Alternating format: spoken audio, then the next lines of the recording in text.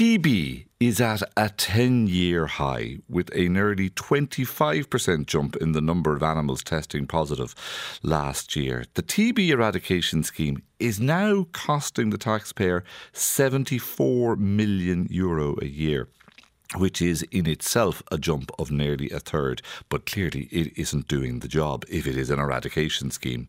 There is new science at hand this week, though, that shows what the main sources of infection are and what might be done to tackle that.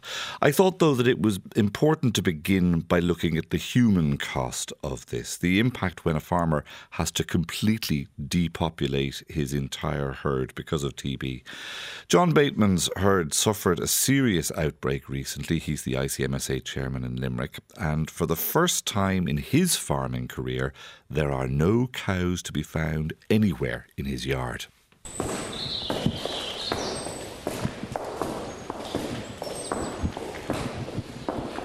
Did you ever hear the sound of your own footsteps in this parlour before? No. Normally what you get in the milking parlour is the rhythm of the milking machine and the pulsation and the odd cow shuffling. This time of the year, you'd have calves bawling. You'd have a new calf almost every morning. Or it's in the larger farms, you'd have multiple calves this time of the year. That's what farming is about.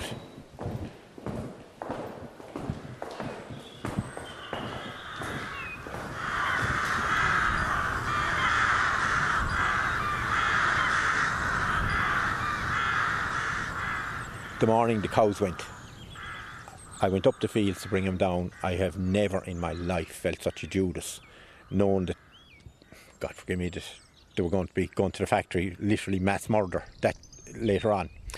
Explain that to me, though, because none of this was your fault. No, but like, cows are different. They're your pals as such. You've been at their births, you were at their mother's births, you were at their granny's births. They're part of what you do. Did you feel that you had somehow failed these animals? Farmers are funny creatures.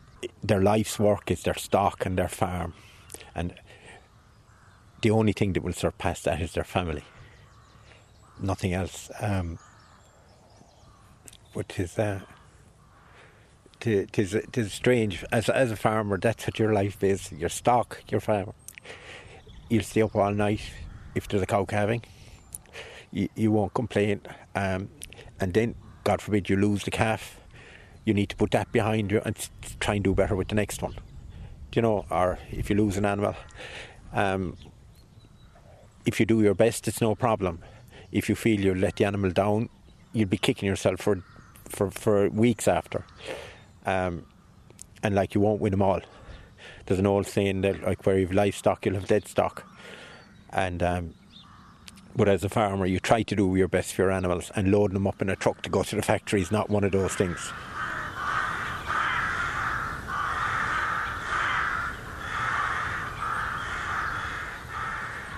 I went to the GP there lately for my check-up. He took my blood pressure at the end of it. He said it's sky high. We were talking about my depopulation. Mm-hmm. And he said, you need to check that. I've been checking it regularly since. There's nothing wrong with it. You know, and he says it's probably what we've been chatting to. And I didn't think anything about it at the time. But it is quite stressful for your herd to be taken out, come out the following morning into the yard, and the silence will kill you.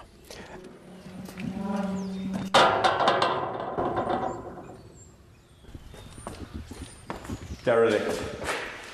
I had a few projects on while I'm out. One was to tidy hedges and do dikes, right? Almost a mental project to keep me going. When you go out, you have to powerhouse everything. They're now going to do it.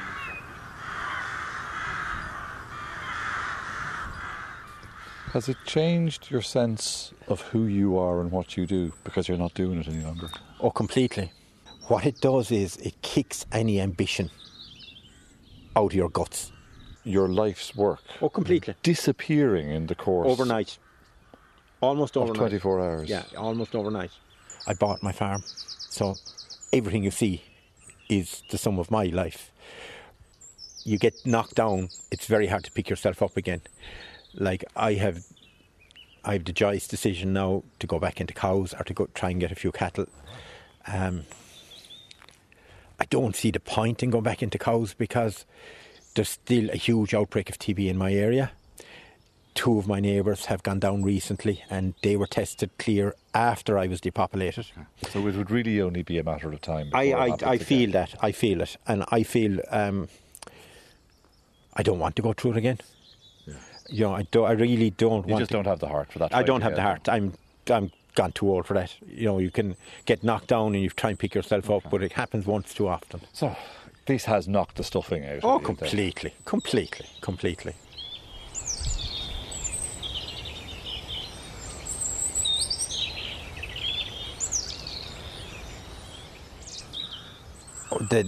The original plan was to put in a few bullocks, and I had another option. A company came to me to know would I lease the farm for solar panels, and that would be a very tempting option. My family, they're going into jobs. There's nobody really interested in taking it on, and long term I think the solar panels could be a very viable option for me.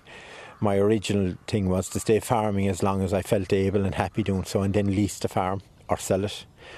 Solar panels, even though new to me, would be I'd have to have a really serious look at them. It would keep you here living in the place that you have an obvious attachment to, yeah. But it would answer the question as to what was your real attachment. Was it the farm or was it the herd? It was probably the way of life. The herd would be, but once that's gone, you have to have a real look at what you're doing, yeah, and where you're going. Is it just a collection of fields without a herd in it? It's more than that. My predecessor, he gave me a map with the name of each field on it, and I've still carried that on. And we'll say... And even with solar panels, those fields would still have the same name? Oh, God, yeah. Oh, God, yeah. When you came into the house there, you sat on my chair.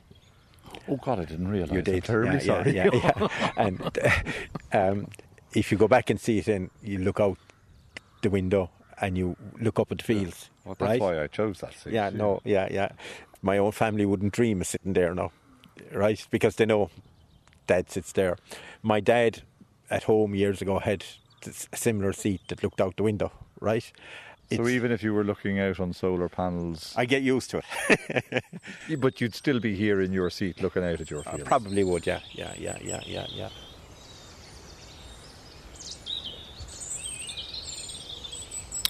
John Bateman at home just outside Croom in Limerick. His is just one of the nearly 5% of all herds that suffered an outbreak last year. And you can hear the personal cost there, it's pretty obvious. Whenever someone suffers an outbreak, there are a lot of fingers of suspicion pointing in all directions, wildlife often getting the blame. But this week, some new science has emerged which shows at a national level what it is that's fueling the continuing herd breakdowns. Simon Moore is the Professor of Veterinary Epidemiology and Risk Analysis in UCD. Yesterday, he told me that this new research had identified 4 sources of the spread of TB and how much of a contribution each of them makes towards the problem. We know that really there's 4 different sources that are important. 3 of them relate to cattle and 1 relates to wildlife. And in terms of cattle, the first one is what we would call hidden or residual infection. That is infection in animals that don't test positive. In Ireland, all animals have at least an annual skin test. And although this test is the best available, it's not perfect. And it doesn't always detect all infected cattle. How often does it work and not work? So the skin test that we currently use, we would expect if you had 100 infected animals, we would inspect the skin test to identify about 80 of them. So there's quite a few animals that are being left behind. So there will always be some that will slip through the net. Okay, so let's go back to the sources. Number 1 is hidden. What's 2? So the second one is the movement of cattle. And basically, it's a little bit the same. It's really cattle, again, with hidden infections. So people don't realise these animals are infected, but it's cattle moving from farm to farm and taking infection with them. The third one is when the bacteria that causes TB can be disseminated from infected cattle into the environment, and these bacteria can survive for a period of time and provide a further source of infection. And then the final source of infection is from wildlife. Now, in Ireland, that's primarily badgers, although certainly in County Wicklow, deer are also involved. So they're essentially the four sources of infection that we have. And what's the contribution of each of them then? The contribution of these four sources is roughly similar. So about 15% roughly due to hidden infection, 15% due to moved cattle, 15% due to the environment, and 15% directly due to badgers, with the remaining 40% essentially there's more than a single infection source, and it's not possible to disentangle which is responsible. But of those four sources, would it be correct to say, Simon, that cattle seem to be the main driver of the spread of this disease and not wildlife? That is essentially correct. But nonetheless, wildlife are very important. And why I say this is that wildlife, there's ongoing spillover. It's probably a relatively rare event, but there's ongoing spillover from wildlife to cattle. And that infection is then subsequently amplified by cattle within herds. So although the wildlife are playing a much lesser role in terms of triggering outbreaks, they can nonetheless cause substantial damage because that infection is subsequently amplified by cattle. So what then, Simon, are the policy implications of this? Farmers are very aware of all of the existing cattle controls, annual testing and herd restrictions.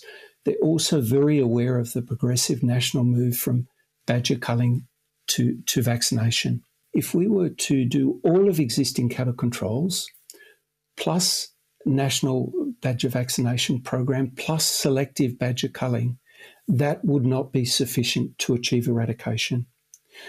Essentially, we need to simultaneously address multiple infection sources. Is eradication ever actually truly possible then, or do you think that we just have to do the very best that we can to minimise the number of outbreaks? In the last 50 years, there have been only two countries that have successfully eradicated TB. That's Australia and Japan. In the absence of wildlife, certainly it is possible to eradicate. In the presence of wildlife, it's much harder. It would be possible as long as we're able to prevent that drift of infection from the wildlife source through to cattle. And that is the whole purpose and the whole rationale for initially badger culling and now moving to badger vaccination. And how good is the vaccination for badgers? The use of vaccine nationally would be no worse than culling. In the individual badger, we're looking at about what's called an efficacy of 60%. Obviously far from perfect, but based on work that we've done, it should be sufficient. But for us to be successful, we really need to ensure that all badgers are vaccinated, and that is really the very substantial logistical challenge. The denser the population, the greater the challenge, and the higher the amount of TB infection present in the badger population, the greater the challenge as well. So the approach that has been used to this point has been firstly to only focus vaccination in areas where there has already been a lot of culling and where badger densities are lower and infection is lower as well. And if it's possible to do that and then introduce vaccination, that offers the best opportunity to ensure that the vaccine is as efficacious as possible. So we can certainly give badger vaccination our best shot possible. But this research is suggesting, Simon, that the main engine of the spread of this disease is actually hidden within the cattle themselves. What we need, obviously, is a better diagnostic test, one that doesn't just work 4/5 of the time, but works all the time. How far away are we from that? We don't have tests on the horizon that solve this particular problem. But in saying this, Philip, the problem of hidden infection was as difficult in Australia 30 years ago, for example, as it is in Ireland now. And there is a solution, a risk-based approach. It was central to the eradication programs in countries such as Australia and New Zealand. So rather than giving a black and white, you're clear, you're not clear, we would give a risk-based assessment based on a herd's exposure historically, how many times, how recently they've tested clear and so on. A risk-based approach, we essentially think in terms of a risk gradient. So a herd is at a particular point on a continuum, somewhere between low risk and high risk. And if I could give you an example of this, Philip, so imagine a herd that has suffered a TB breakdown in which there are many test-positive animals. As your farmer listeners will know, this herd will be restricted. It will undergo intensive testing until it achieves 2 full herd tests with no positive test results. Then the herd restriction will be lifted. And at the point of de-restriction, unfortunately, there is a good chance that hidden infection is still present. Indeed, based on English work, we would estimate in these herds with a number of reactors that perhaps 10 or 20% of herds at the point of de-restriction still have hidden infection. So basically this herd would be considered high risk at that particular point in time.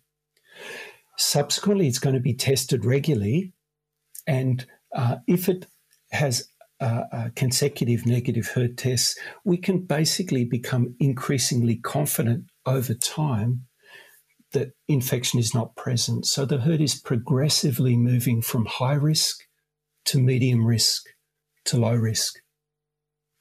And risk-based approaches are absolutely are fundamental now to the national program.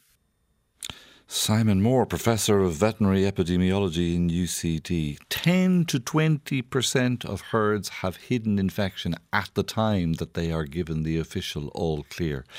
There's obviously quite a few implications for how cattle are bought and sold arising from this, and indeed how much funding also there is available for vaccinating badgers, all of which arise from that piece of science. Very interesting advance in the sum of what is known, because as the man says, you can't solve a problem until you measure it properly.